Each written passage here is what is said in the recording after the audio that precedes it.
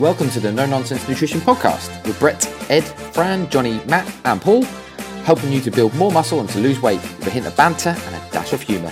Enjoy this week's episode. Episode number 100 and I think 56. Jonathan Lewis, how are you today, my son? I'm all right. I've come off nights and I'm feeling all right. Just had a Sunday dinner and I'm having a coffee now. Are you having a Sunday dinner this late on a Sunday night because your circadian rhythm is out of sync because of your sleep-wake cycles are not in the kind of typical as you'd expect? No, it's just the way the day went. However, speaking of circadian rhythms and night shifts and all that,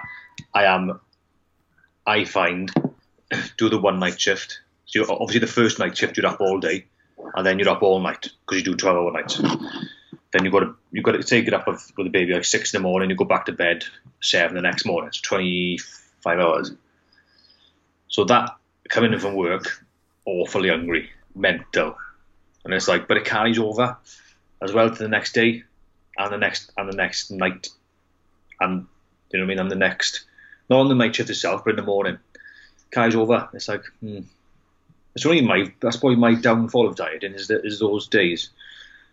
Because it's bordering. It's sometimes just bordering uncontrollable.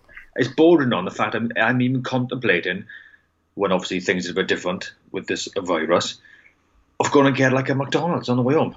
Because I'm always thinking, depending on what you get, it might even be less calories than what I could put away else.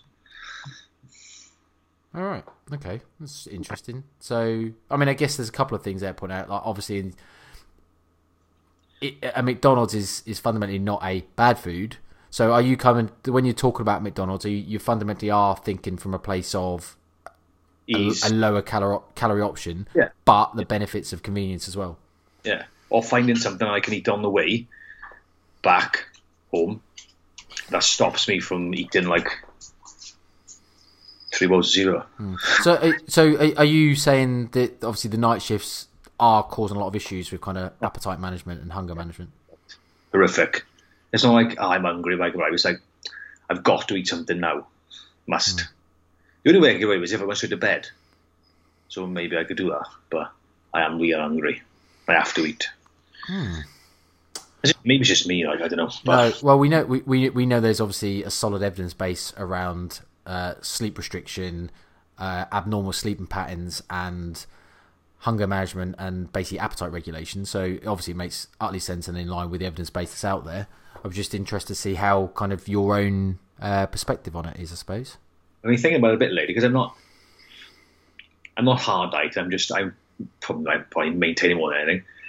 I'm sort of maintaining. I'm about 10 pound over what I was in my light dust, like whatever that was, February was it? March, around then.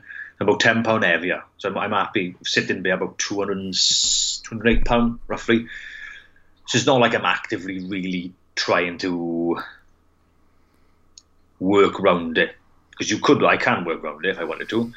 I just maybe drop a couple of calories during the week, ready for the night shift, or not eat so much before the first night shift, so I can almost save a bit of calories. Yeah.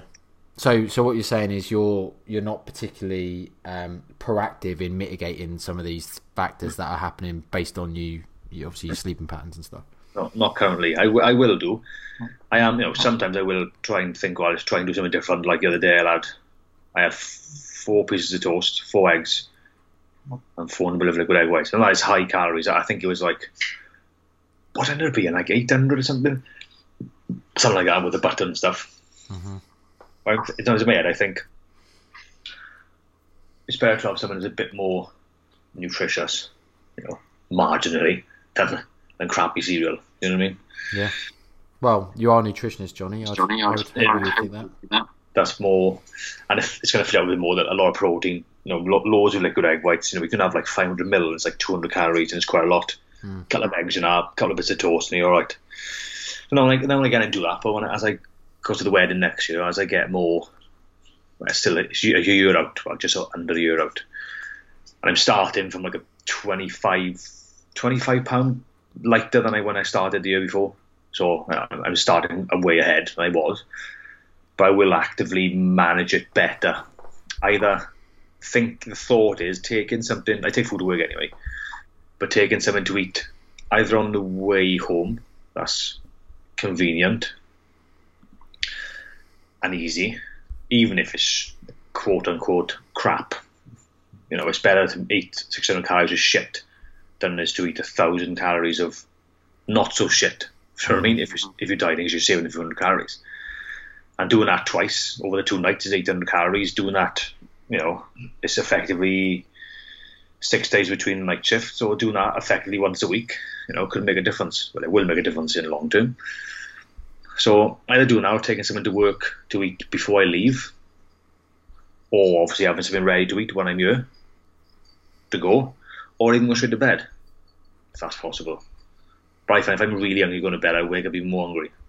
So am I just pushing that window for back to whenever I wake up 8 hours later? So not solutions. I just not actively pursuing them in a minute, because I'm hovering around the same weight, so I can get away with it at the minute. It does help. I'm running quite a bit, mind. Burning a few extra kcals. Yeah. So. Yeah. Although, I guess there's a few things as well as that feels like it might be compounding your effective sleep or lack of sleep, I should say, on your appetite regulation as well. But coming off of the back of obviously quite a long diet, or over a general period anyway, in terms of a long diet, isn't it? I know you've not been dieting completely for a couple of years, but obviously you've been dieting for a good chunk of that time. Yeah.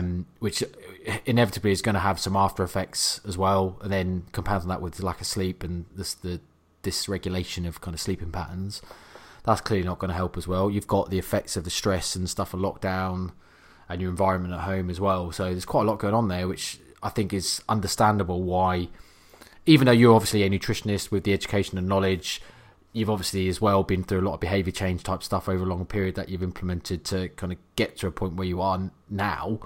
There's a lot going on there, but still struggling. So I think that's probably a lesson for everyone listening, to say that even, I guess, the so-called experts or people with experience of it are going to, have things happen in their lives where they still struggle and they still don't beat physiology. The sleep restriction thing's a prime example. You can't just, I'm a nutritionist, so all of a sudden I don't get hungry when my sleep gets fucked up. It's like, well, that doesn't work, does it? I think as you learn and you deal with clients and you learn obviously about biology, physiology, blah blah blah, I find mentally you're better prepared. Right, I know I'm starving, I know I'm hungry because of this and this, rather than maybe a lot of general people wouldn't necessarily understand, why am I so hungry after nights, without having an idea about the circadian rhythms and all that sort of stuff. And they're thinking, why? And they beat us up what we're doing, and they don't understand why. Well, I know why. It is what it is. I'm not really actively dieting, so at the minute it doesn't really matter. It's not the most, it's not the most advantageous thing to do. However, I know why it's happening. I know I can deal with it. I can put things in place to deal with it if I need to. But that's the big thing, is mentality in this. It's just the same with dieting. It's like when people go to Slimming World, whatever. I've gained 4 pounds this week. Not really understanding that. You're on your period. You've been stressed. You've eaten more carbs the night before you weighed. You only weigh once a week because you're not getting a true average. Because if they understood that, they wouldn't give a shit about getting 4 pounds a week of water. It's just the knowledge in this. When you get that knowledge, you're mentally in a better place to deal with other things. Because most people know how to lose weight tonight, or whatever, gain muscle. Even if they said, to gain muscle, you've got to eat more. Well, most of the time, yeah. To lose weight, you've got to eat less. Yeah. I know that's a very simplistic way of thinking it, but people know, don't they? They know what to do. They just... it's a lot of mental barriers to stop them doing things, isn't it? Cheat meals. Thinking they can eat what they want. Having a cheat day when they're in the calories deficit of like 300 a day. Wiped out by a Domino's on a weekend. Wondering why they're not losing weight. So it is a lot of mentality. So the more you learn, obviously, the better place you are mentally to deal with shit. Because nobody's perfect, are they? No. Nobody. No. I mean, top level bodybuilders, the most conditioned people on the planet, physically, they don't look like that 24/7. And they do. You watch them; they pick out ridiculously. They've been gaining a stone or two in a week. It's absurd. It's not healthy, but even them, the most disciplined, you'd think the most disciplined people on the planet for diet, you know, who else can eat chicken and broccoli 6 times a day and still be sane after it? So even they can't sustain what they've got year round, even though the perception is they do. That's the thing in this, like Instagram and Facebook, the perception of people who follow is they look like that all year round.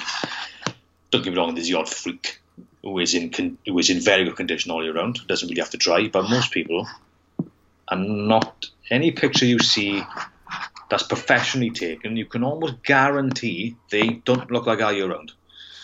99.99% of the time. Mostly, yeah. There's the odd freak, don't get me wrong, but you know, the genetic outliers, they are out there, aren't they? But still, they don't beat physiology, do they? They just, you know, they just maybe eat less of the day. They don't feel hungry, whatever. Just can I just interject? Are you chopping something while you're doing it? Or are you just tapping your hands? I think I'm just tapping my hands. I just want to do. I can't sit still. Well, that's quite annoying, Jonathan. So maybe I could just ask you to stop it. Over there. One thing that's probably worth adding on that as well is around what we also know around sleep restriction or restrictive sleep, or people that just basically don't sleep very well, is that they're at a far higher risk as well when they are trying to diet of losing lean body mass as opposed to fat mass. Yeah. So again, another thing to think about if you are someone that basically either has poor sleep, so think about trying to do something or having a strategy in place to improve that, or if you're essentially having sleep restriction because you've got a shit job. No offense, Johnny, but obviously your job is fucking up your well-being. Literally shit for shit goal. Yeah. It obviously is something to consider your priorities around kind of your overall health, well-being, but also if you're trying to diet, what it could be having on your body composition. Because if you're trying to diet to improve your body composition, then until you get your sleep sorted, it might actually be something that's not even worth considering. But I think people probably need to think about that as almost a realization. I'm trying to think what study it was. I can't remember, but there was a study a couple of years ago. I don't know if it was a couple of years ago. Maybe it was.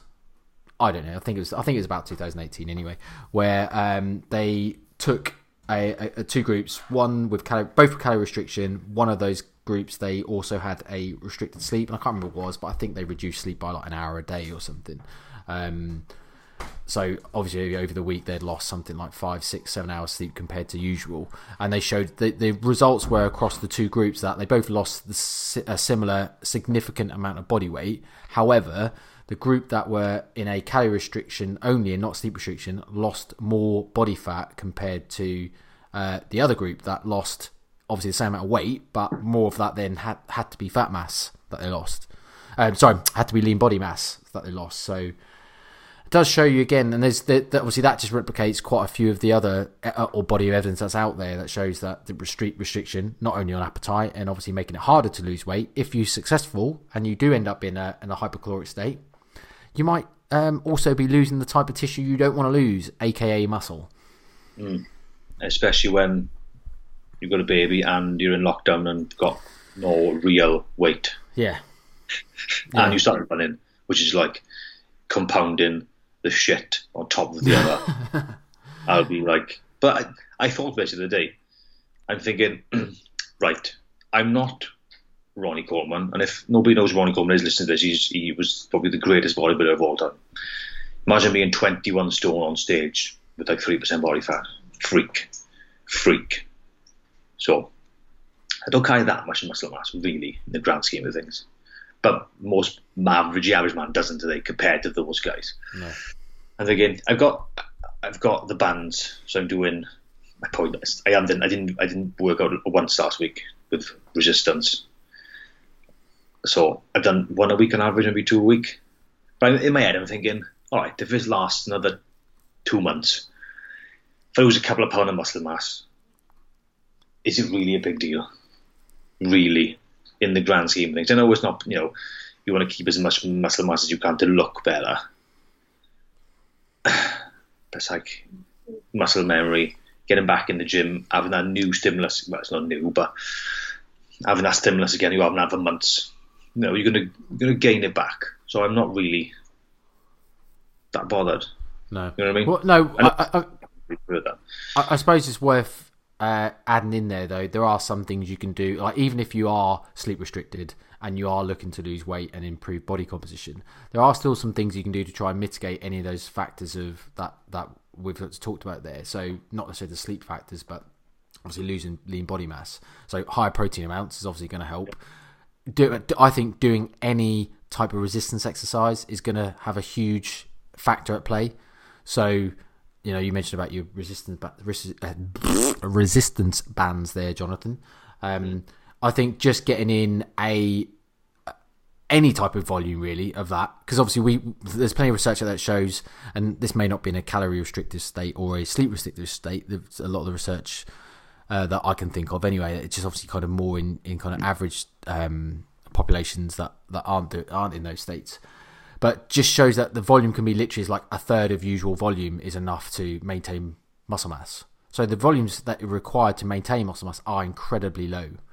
So as I say, I think generally if you're worried about that and your sleep's messed up, you're trying to lose weight and you're trying to improve your body composition, as long as you're still doing some form of resistance exercise above a certain intensity threshold for a reasonable amount of volume, and that is still relatively low, then you're probably going to be all right. And any that you do lose, like you've just said there, muscle memory is a real thing. You're probably going to be able to pick it up when kind of like the gyms reopen again later on, if you're worried that you're not getting enough stimulus, or kind of your routine gets a bit back to normal, if you can then sleep a bit better. Again, going back to your scenario, Johnny, bit struggle when your job relies on you having these shift patterns and therefore curtails your sleep. But yeah. I suppose I'm relatively lucky with the pattern, unless I work overtime.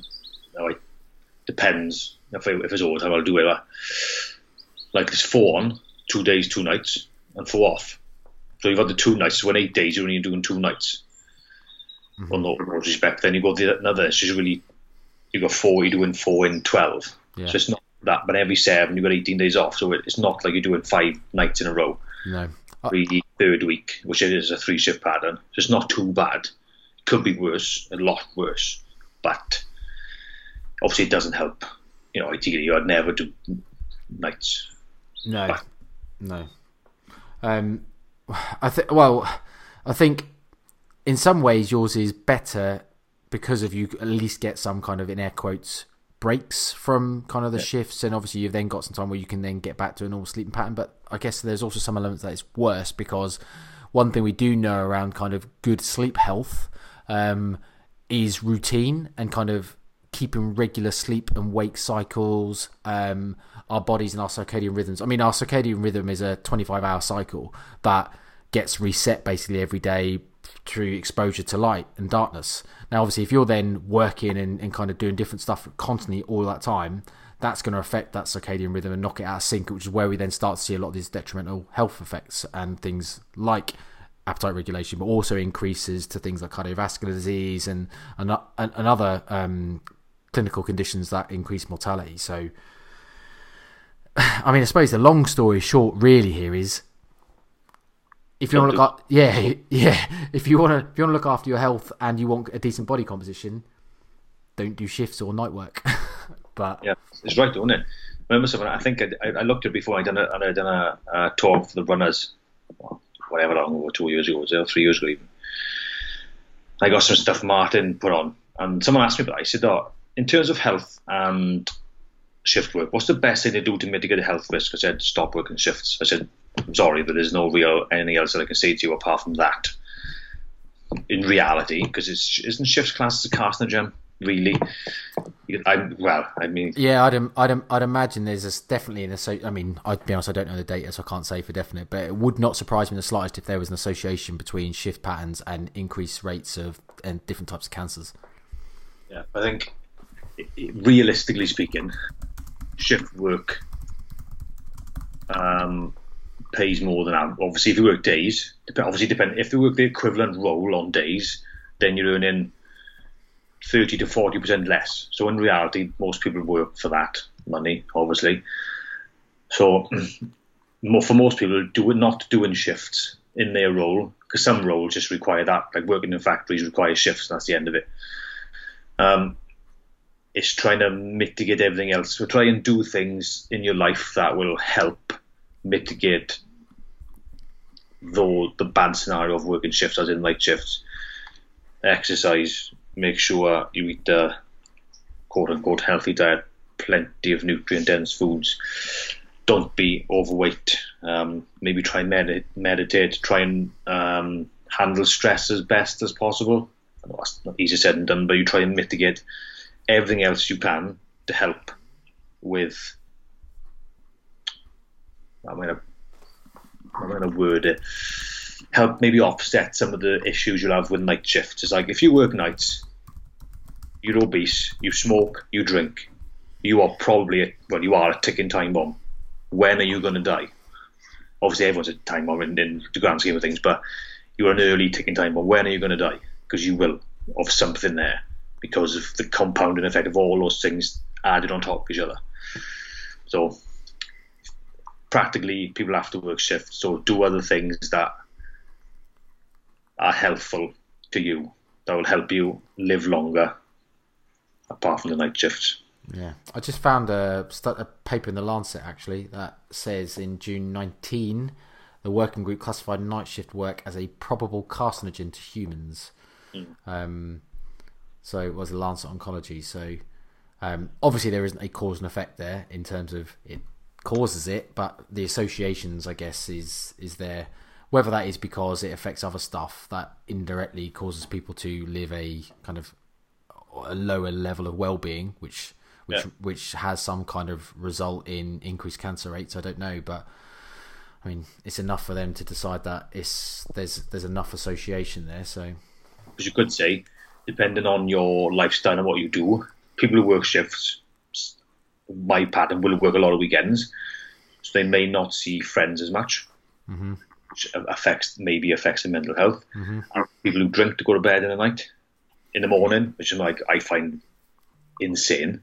But it happens. So you've got things like that which are compounding it again. So maybe they end up drinking, I need one to go to bed, and then I need 2, 3, as it goes, isn't it?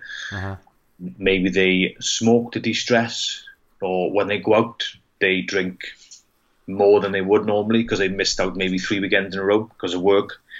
They eat more, so maybe they're more likely to gain weight. So you would imagine, obviously those things are a cause of working nights, which then obviously will help. Well, not will help, but it gives you a better chance of dying of all causes and of all cause mortality. Yeah.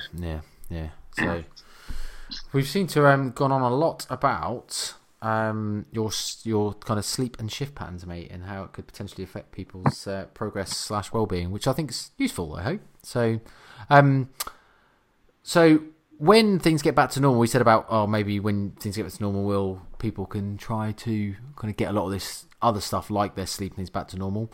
I don't know if we know, but are the gyms open anytime soon? Well, I hear July, but I don't know if that's true or not. I don't know, but it could be. I might be wrong. I don't know. I don't even know what the latest is on this coronavirus. I've literally stopped looking at it, to be honest. Yeah. Well, obviously we've got an international listenership, so it's going to be very different. But if we're across the world, across the board, but in the UK, I was just trying to find it now, see if there's any results on it. But I was just interested to see. It says could reopen in July, so I suppose it's undetermined. But well, we'll see. Yeah. The thing is, like, for me, there's obviously a lot of talk around whether lockdown should continue, whether lockdown should not. I've obviously got my own personal opinions about it, which, if you're a friend of me on Facebook, you'll have definitely fucking seen that. But I guess the government are trying to handle certain parts of the situation. But I do feel like there is a bit of neglect to some of the kind of other stuff. So I guess things like, I don't know, there's talk about non-essential things opening up soon, like pubs, like the leisure industry and stuff, but not talk about gyms opening other than in potentially in July. But obviously there has been no further talk of that, and July's not that far away now.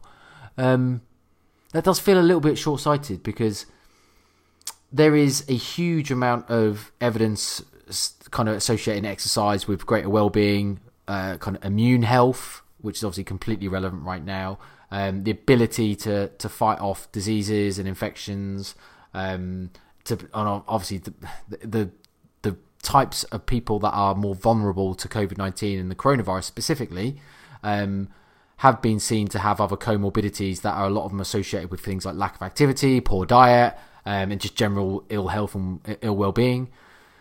Could you say that not opening gyms earlier, but with kind of safety mechanisms, is a bit maybe missing? Or I guess there's a lot of people within the fitness industry that we associate with that are obviously have their own businesses, so they have gyms, they have their own, all their PTs that are obviously their gyms where they PT from a shot, and therefore their own livelihoods are at risk. So they're clearly going to be proactively trying to promote gyms to open and stuff. But that's often the argument. Which do you think there's any legs in that one? Well, if they open pubs before gyms, I think it's something fucking chronically wrong with the government and the country as a whole. Because how many times have you been in a pub where you're shoulder to shoulder with someone? Mm-hmm. It's probably not. You're shoulder to shoulder, people tipping drinks away, touching each other's faces, acting like bellends, fighting, kissing, whatever else. What's the chance of you getting that in there? If one person had it in there, you can how many people get in there if one person had it? Probably every fucker. You're missing all the schmoozing and the late nights and after parties as well, mate. You know what happens when the young kids nowadays, they go out and they have a few drinks? What happens at the end of the night? Who knows? And I'm not just talking a chicken kebab here. Yeah, no type of kebab.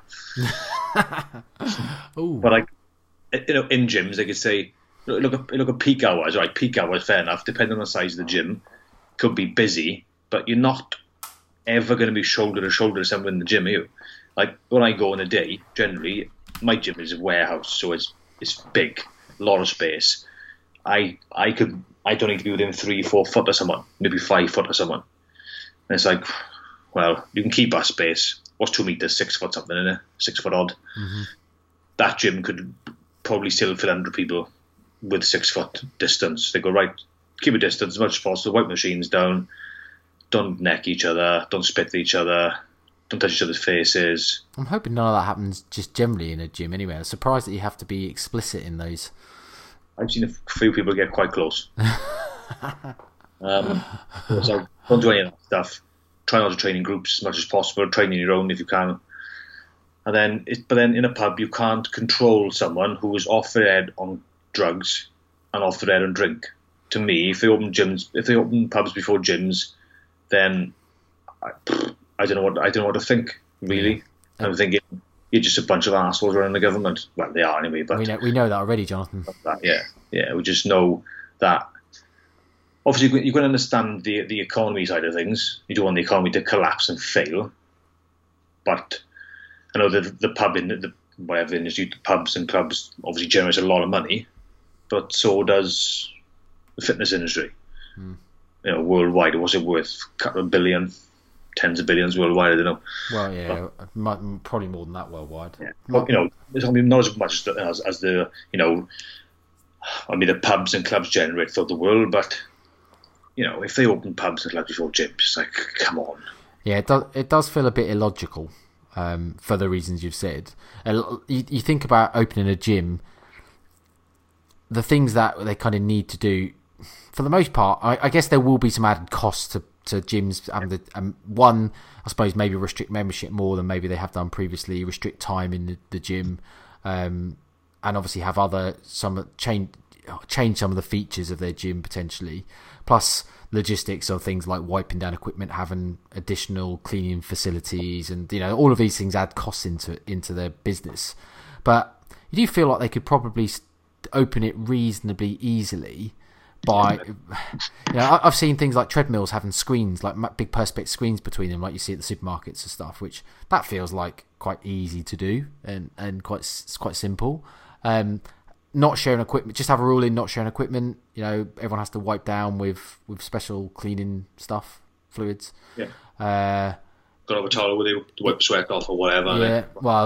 Yeah, I think probably needs more than a towel. I think you probably have to have access to something like a specific cleaning materials or like spray or whatever. I don't really know there's what's out there in terms of what's efficacious enough to clean this stuff, because I guess your general anti-vax stuff's not going to be good enough. It's going to have to be some kind of more efficient or effective at killing coronavirus than that. But even things like, you know, limited membership, restricting the amount of time people can be in a gym. So like maybe you get an hour or whatever, rather than being able to come in and do what you want. That's probably going to mitigate most risks of people out, and then the benefit to people still being able to now go do something they enjoy, obviously improve their physical and their mental well-being. It feels like why would you not open a gym or open, you know, those types of facilities, but still open a pub? So I actually don't think pubs generate that much money nowadays, right? Probably not as much as they used to. Probably people drinking the house because it's so expensive these days. It's £3.50, £4 a pint. I mean, I know there's a lot of tax on alcohol, but a lot of pubs obviously struggle to stay open, like even prior to this pandemic, because they just couldn't make enough profit to be able to make it a viable business. And it's only really the real large breweries now that have such a wide reach and restrict to their own breweries that they can make profit. So this. Yeah, I can't imagine that makes actually huge amounts of money for the government, and it being a purely economic factor as to why pubs. I mean, obviously, again, I'm completely uneducated and ill-versed in the profits and the tax-making or tax revenue generating efficacy of a pub, but it's the thing. The gyms bring as well. You have to buy equipment, which obviously they can tax. They buy clothes for the gym, which they tax. Supplements from the gym, which they tax. Accessories to the gym, which they tax. Events that come from the gyms, like CrossFit events, in places they have to rent out, which the business earns money, which they tax. The employment of all the different industries, or which they tax the people on. And there's other things that... You'd have a fitter and more healthier public, which then is less of a drain on public health services. As in the NHS, which everybody's been clapping for the last fucking God knows how long. I haven't, to be fair. I got bored of it and decided that my street don't seem to give a shit. Well, my street, I don't live in a street, I live in a cul-de-sac. But anyway, my little cul-de-sac doesn't seem to give a shit anymore, because every week there's like one less people coming out, to a point where it's just like me outside. So I gave up, because I'm thinking no one's listening, it's not achieving anything. And also, by clapping in, I do think this, by clapping and bigging up the NHS and making them our superheroes, it's actually getting the government out, or basically relieving the government of any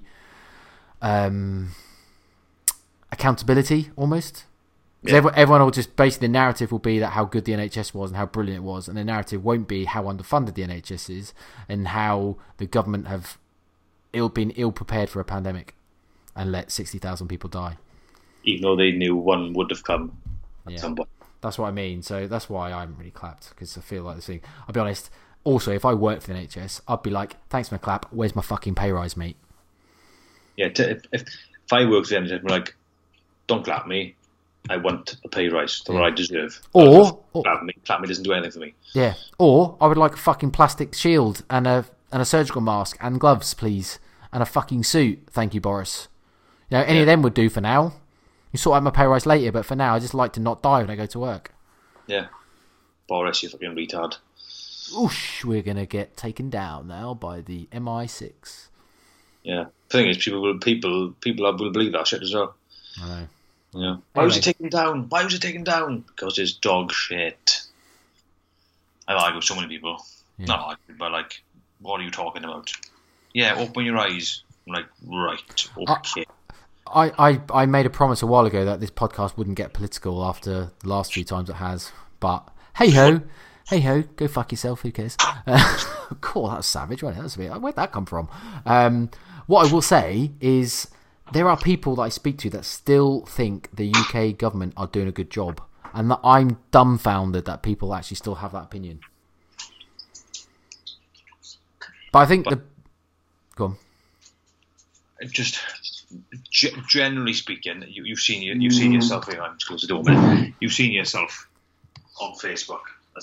People just they don't have the ability to critically think about anything. What they've done is, like, I don't, in the grand scheme of things, I don't tend to mind the Conservatives. Some of the stuff that they do, I'm like, all right, I probably agree with that, but some stuff I don't.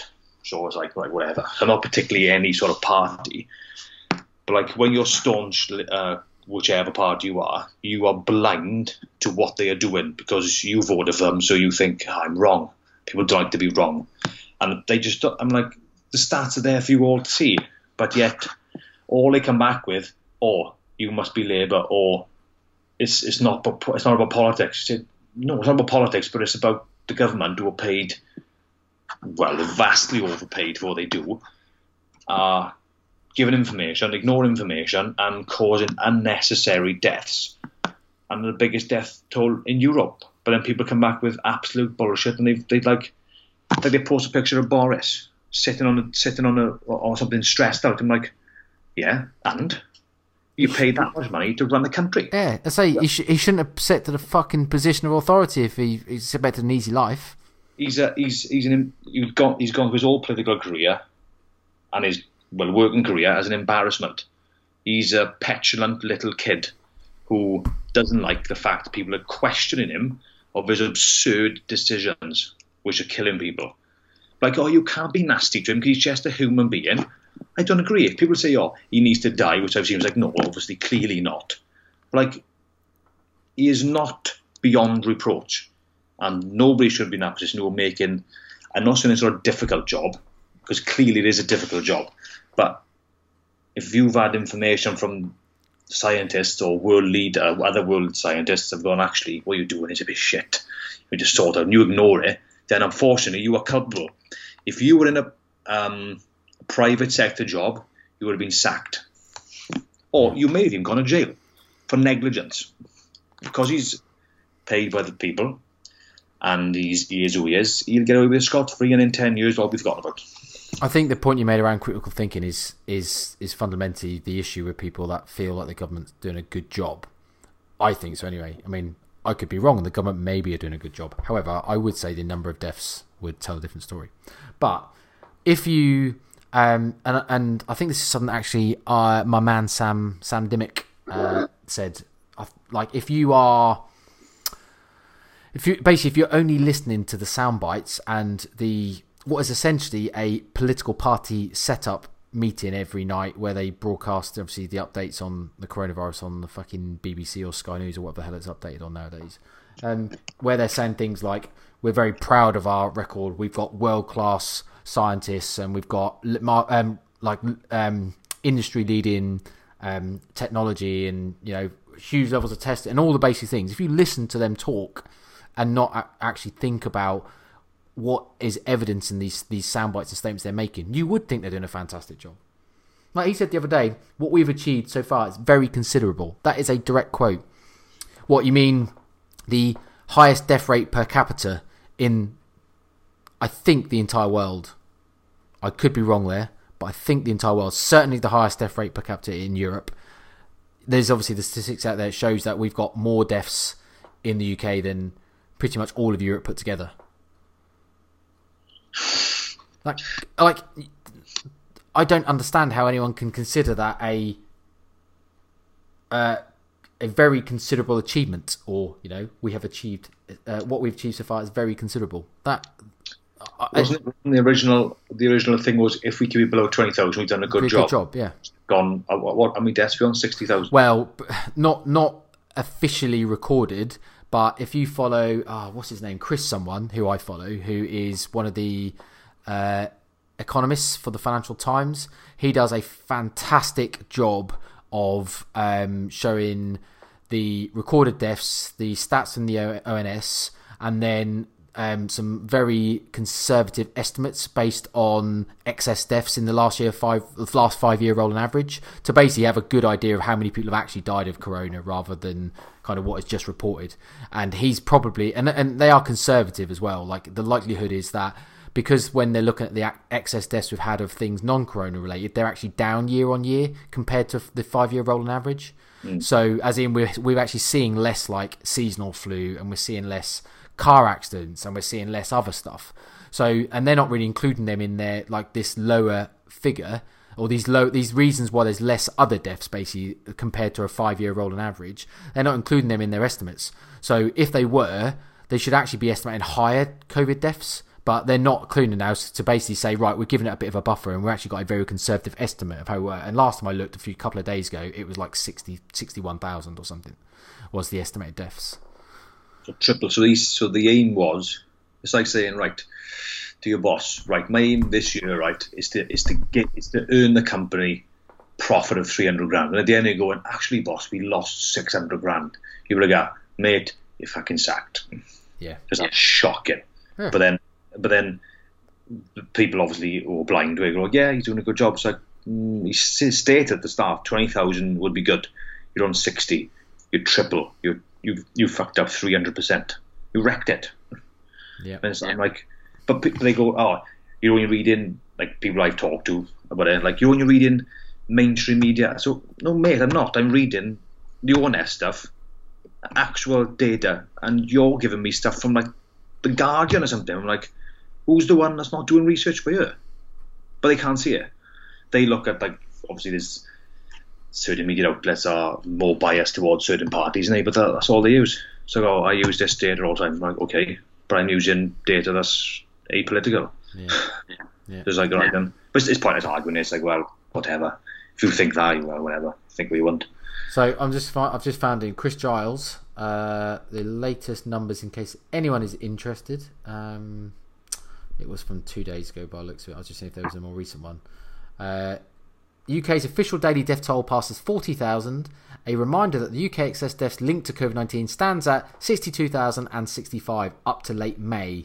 A cautious estimate of the total excess deaths today is 65,000. And I will show you, Johnny, but other people can't see that, a nice fancy graph where it basically shows the ONS data with COVID, the Financial Times cautious estimates, daily announced UK deaths, smooth total, and then excess deaths to date from the ONS death registrations, and then compared it against a 5-year rolling average. So obviously they're doing a good job of being as close as you're going to get, given that not everything is reported properly. There's time lags and all that sort of stuff to what they are. But if that's a cautious estimate and is kind of in the ballpark, 65,000 people.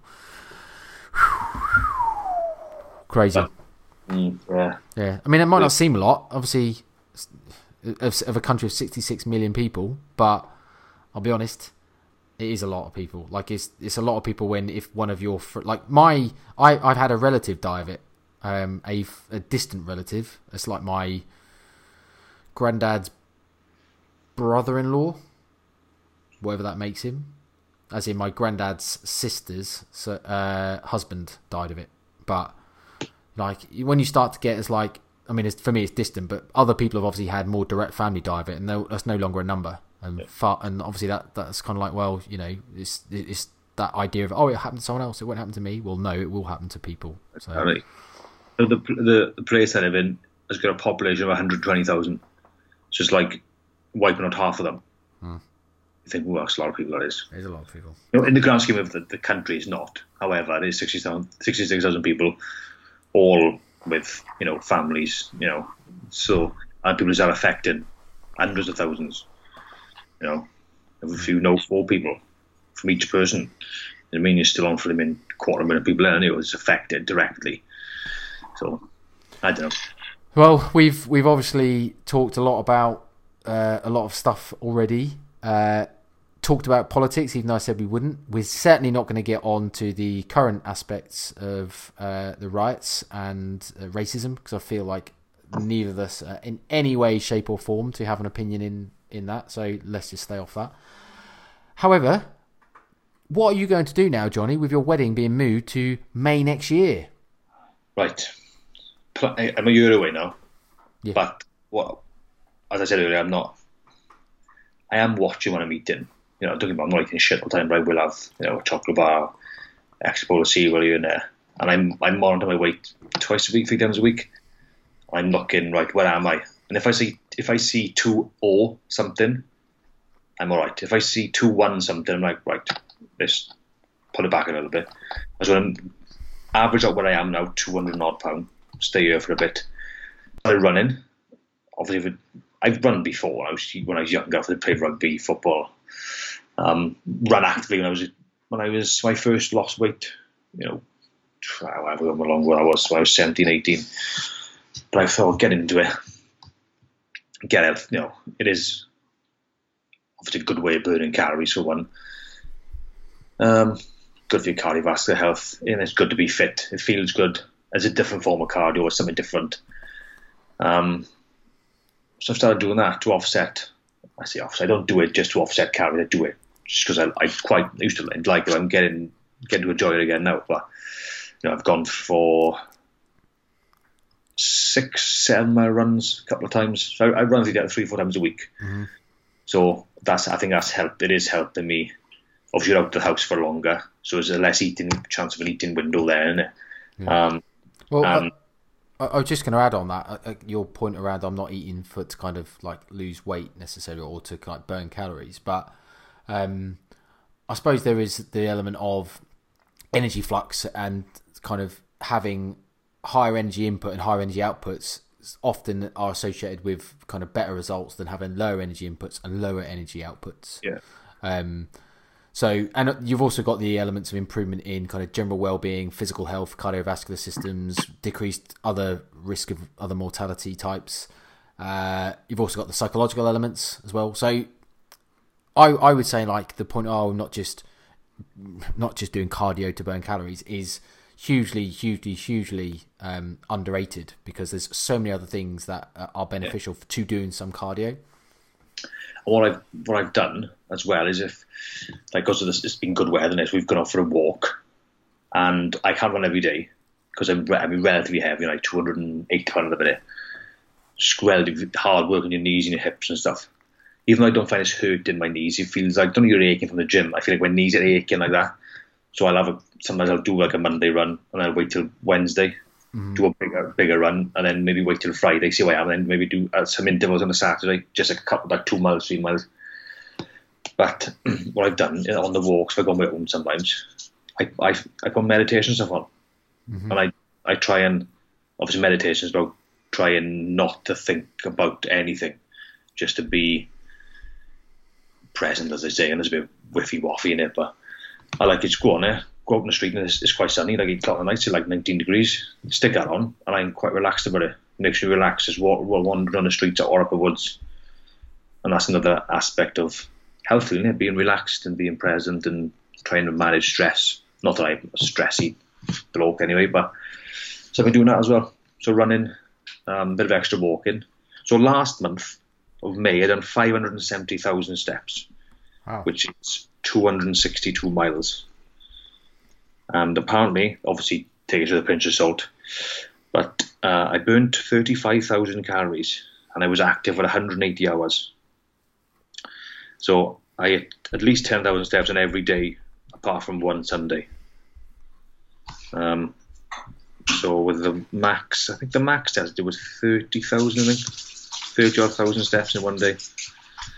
So I'm trying to keep activity high, as high as that's practically possible, not like really over the top, because my job's active anyway, but keep it high. So if I do eat a bit more, it's not the end of the world. Keep your activity high, and then I haven't decided on any time frames really, but I'll probably make more of an effort from now moving forward, try and get in the 190s in the next 2 or 3 months, and then do it in blocks. That's my plan, because I think really in my head I need to be 170, maybe less, or probably less. Everyone thinks it'd be heavier than they are, and it's just probably going to be less. If I aim for 170, I probably need to be 160. Yeah. Well, funny enough, we've got an episode coming up next week with Lou Brearley. Brearley? I think it's pronounced Brearley. I don't know. I'll ask him when we speak to him. But to talk about that exact topic around expectations of weight loss and almost what you just said there. So we won't spoil it, because obviously hopefully it'll be an interesting episode next week. But because people do, for weight loss, they think they've got less to lose than they have, and they are drastically wrong most of the time. Just like people are drastically wrong with how much muscle they gain. Yeah. Or they've got, I've lost loads of muscle. That's you find a lot with men, where there's ego in it. Yeah. I've lost the muscle. I'm like, no, you haven't. You just lost all the fat, and the size you had was just fat and water with the muscle underneath. Yeah. So, because I don't think people realise it's you're not going to lose a shitload of muscle if your resistance training, your protein intake's decent, you're sleeping relatively well. You're not as if you're going to lose pounds and pounds of muscle. So I think people think they assume because they're so small. Like you've seen 70 stone men go to 13 stone because they're 4 stone. Really, they're 3 stone overweight because they look big in shirts and they're a bit bulky. No, I'm 70 stone. I've lost loads of muscle. No, you've just lost all the fat you had, and that's the same with everyone, isn't it? Yeah. Everyone's the same. My aim is 170-ish. I'm probably going to be like that. One thing you kind of pick up at the start, you said about how you're weighing yourself maybe 2 or 3 times a week. And I suppose that is for the reason of what you said, in that you can then kind of monitor any, because you're obviously not being overly strict in a lot of your other strategies for weight loss, in terms of you're not measuring necessarily calories or sticking to strict calorie limits and stuff like that. You're just kind of trying to stick to some kind of more qualitative type of behavioral stuff. The fact that you'll be able to weigh then means that if you do start to see them going in a direction that you don't want it to see, because obviously you're trying to either kind of maintain or lose weights in certain periods, you can then just make some adjustments, I guess. No, 100%. I just keep one. I'll do that, and I'll look in the mirror every now and again, because I fluctuate a lot of water and a lot of bloat. Like Sherry will notice that. Like I'll eat. Like I can look. It's a bit extreme. I can look like a stone heavier on a different day than what I am, just because I bloat. If my diet's relatively consistent with what I eat, and sometimes I just bloat a lot more than others, and I can go from like, actually I'm still looking all right, and I go, Jesus Christ, getting a bit fat there. Yeah, you said before. But then the day after, I'm like, okay, I'm back to normal. But I think I do fluctuate a lot of water. I don't really know what it is, but then again, I've never really tried to pinpoint it. Like I think it may be caffeine doesn't really. I think caffeine causes me some issues, so I could give it to that. But I'm not entirely bothered at the minute. But having the scale to look, actually, right, I'm this weight. And then looking, even like the simple things, they're looking at certain veins, right? That certain vein is there. I knew it came about roughly this time, and I know I didn't have it when I was X weight. So I know why that's still there prominent. I know I'm fairly, I know that's not very accurate, but it gives me another data point. Yeah. As well. You know, when your hips for me, you think, oh, this feels a bit, I know it's really weird. No, you can't. It's, like if I start to walk, I feel, oh, I don't feel right in this top, like my hips feel a bit funny. I'll bring my carriage in a bit. And then a couple of days later, it feels better. I know it's like you're not going to lose much in a couple of days, but it's that, I know it's a little bit of a tipping point in there, like, oh, you're going over too much to going back beyond it and going, right, I'm right there. I think a lot of people worry around the scale weight and the kind of psychological aspects of whether there's some negative outcomes because people are obsessed or looking at self-worth and numbers and stuff, which clearly there is some associations with that in some people, but I don't think scales, and I don't think I'm speaking out of ignorance here, I might be, I don't think I am, but I don't think there's actually kind of association of or causation of that scale weights cause psychological issues, so kind of eating disorders or psychological issues around kind of self-worth and things like that. It's probably more the other way around, in that those people with eating disorders obviously tend to focus on the scale weight and that type of stuff quite often, and then therefore, you know, that number and their association then with their own self-worth or their own happiness. But I think when you look at the actual literature, say like systematic reviews that are around kind of self-weighing or regulation of kind of weight management and stuff, the evidence does show that it is significantly positive associations between people that self-weigh and having better results in terms of weight loss, but also being able to maintain that weight loss and not then rebound, and also negative psychological outcomes, rather than what people seem to think, that having this kind of association with the scales is a negative thing in terms of eating disorders. It doesn't seem to be the case in the evidence. So that's something that I've said I would encourage people to weigh regularly for that reason. And obviously the experience you've just described? I would say so as well. I think the people I've coached in the past, if they've had issues with, they perceive that if they're overweight, then they're less of a person. They don't feel that. And those sort of people, they will gravitate to the scale and go, "Oh, I've gained 3 pounds today." I said, "If you've lost 200 in your waist." So who gives a shit what the scale says? You've clearly lost weight. And it's very, well, for them, it seems to be very difficult to get on the fact that actually scale weight is just a number. Yeah. You stack 4 men next to each other, all the same weight, all the same height. You take all different races, because you see they're genetically different. But 4 men of 200 pounds together, what so different they could be. Someone who doesn't train, someone who trains, someone who's a marathon runner. Look out, you're not going to be a 200 pound marathon runner generally, but 4 people, same weight, same height, they would look different. I've said women before, right? If I told you, right, you could go from a size 16, whatever, to your ideal size 8, you stay the same weight, would you be happy? Yeah, I'd love it. So why do you care so much about the scale then? Yeah. You focus on a number. It's not irrelevant. It just gives you another point of data, doesn't it? But it's right. It gives you something to go, right, I'm that weight. I know it's a bit more difficult for a woman because of periods, and that really messes the scale up. But if you can go on average, right, this time last month when I was on, I know it's a bit of a crude way of saying it, but I was this weight. Today I'm this weight. Right, I'm roughly the same. Okay, I know where I'm at.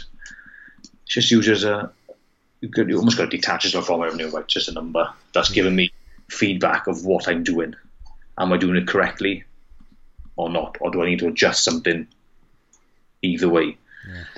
But dieting, it's made more difficult than by the industry, really. But yeah, I was going to just say, I mean, clearly the people that do suffer from eating disorders, disordered eating, then it might be a better solution for them to remain away from the scales. Yeah. Albeit that isn't the only solution, because some people will be able to be educated and then detach that kind of emotion from scale weight once they understand the kind of transient nature of scale weight and water and digestive waste and other stuff, and that most measurements aren't anything to do with actual body fat changes, which is clearly what most of them are worried about in reality, but just don't really see. So that being said, there are some people that are obviously suffer with psychological issues and eating disorders, and they shouldn't be weighing themselves. But I think for the most part, for a generally, for want of a better phrase, healthy individual, then I think what's regular weighing is actually quite normal and quite useful. It's just another data point, isn't it? Yeah. You feedback for where you want to go, where your goals are, where you are now, what you need to do to get there. Yeah. So you're going to go in block stages, diet breaks, that type of stuff between? Yeah, I think so.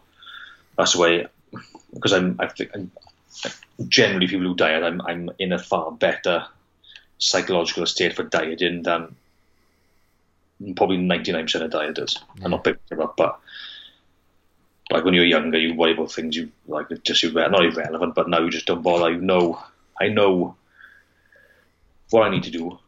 I know I'm not in the best shape now, but it's like, well, I got a year to sort it out. And I know how to diet, and I won't get stressed about a couple of pounds on scale weight going up. But I know I'm consistently good. Are you going to map out quite strictly kind of the periods that you're going to go through from kind of dieting to breaks and stuff like that, or are you going to kind of be a bit more auto-regulated on it? I'm going to be more auto-regulated, and what I'm going to do for the most part, I am going to try and not to follow on if it fits your macros way of doing it. I'm going to stick to I'm not saying I'm not going to eat shit now and again, but I'm going to, for 90% of the time, at least 90, or at least that, just try and stick to quality, nutrient dense foods, and not go, right, I've got whatever, make a stupid meal just because I've got 40 grams of carbs left and 20 grams of fat or whatever. I'd rather try and track as little as possible, so then obviously that dictates then your flexibility will come in a bit, because you stick to food, like a pepper is a pepper if it's small, medium, or large, the calorie fluctuation is not that big, but it is a pepper. You know what I mean? It's like if you have a piece of cake, you can't really, from a shop, there's just no way of, you can guess, you can get all you want, but you're not going to be accurate. So you're giving yourself a bit more bite in more strictly. Then you can get away with not tracking. I find it's easier not to track because you can eyeball things like 4 eggs is 4 eggs, isn't it? Yeah. 4 to 3 eggs. It's easy. Like the boilers have got it right in that respect, isn't they? That's not right for everyone, but right, I'm not losing weight, I'll cut an egg out or whatever. There's also the body literature out there that shows kind of lowering food variety and lowering palatability, or not lowering palatability, but avoiding hyperpalatable rather than, because lowering palatability makes it sound as though you are literally bodybuilding chicken, broccoli, and veg, which is obviously not really correct in what you're saying. It's probably more a case of just avoiding those hyperpalatable stuff more, because we know that they tend to disrupt appetite regulation, cause more cravings, stuff like that. So basically, more successful dieters again are associated with people that kind of stick to similar foods, have less food variety, and eat less hyperpalatable stuff generally. Because that being said, you can very much do if it fits your macros, and if you can control those macros, you'll lose this and essentially have pretty similar or the same body composition as someone that didn't, that ate the same calories. But you might just find it harder because of the appetite regulation and the kind of stimulation of appetite that shit junk foods do for you. So 100%. And I think, if you equivalently, if it fits your macros and you stick to like nutrient dense foods, I think for the same calories, I would rather get more micronutrients in by following the stricter approach, because if I got a Chronometer app and it tells you, which is quite good for dieting, and actually what nutrients you're getting in, because obviously MyFitnessPal, this is similar, but this Chronometer is a lot more in depth. You can go right. You tend to look at what nutrients you're getting as well. You're looking right. I need vitamins, whatever. I need some more vitamin C or vitamin D or VE, whatever. Mm-hmm. And you look at it, gives you a week average. Over this week, you've averaged this of each and each. You end up going, right, I need to pick a food now that gives me that nutrient that I want, that I'm not deficient in, but you're not quite hitting the RD on. Yeah. So then you go, right, there's the base diet I've got. This is what I'm going to do anyway. The plan is just, that's the base diet I've got.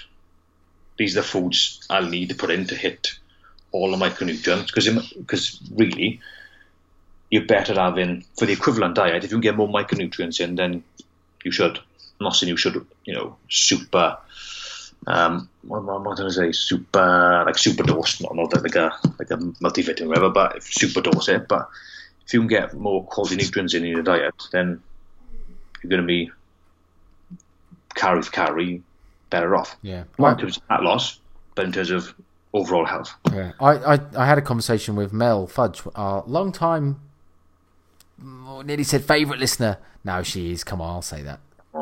She'll be made up now. I said that. I had a conversation with Mel yesterday about these. I don't know if you've seen them, but funky flavoured digestive biscuits. They're like marmalade on toast, strawberries and cream, and what was the other one? Oh, cherry bakewell. And she asked me what my thoughts were. I said I haven't had one yet. She's like, "What? I can't believe you had one." I said, "Oh, I'm dieting, aren't I? So I haven't decided to have one." And she obviously she was only being facetious and basically picking fun at me, but she said something like, "You do know that as long as you're in a calorie deficit, you can still have a biscuit or two, And I replied and said, like, "Lol, yes, I do know that, Mel, but I've chosen not to because it might not be in my best interests," which is basically kind of alluding to the same as what we've just talked about in terms of just because you can.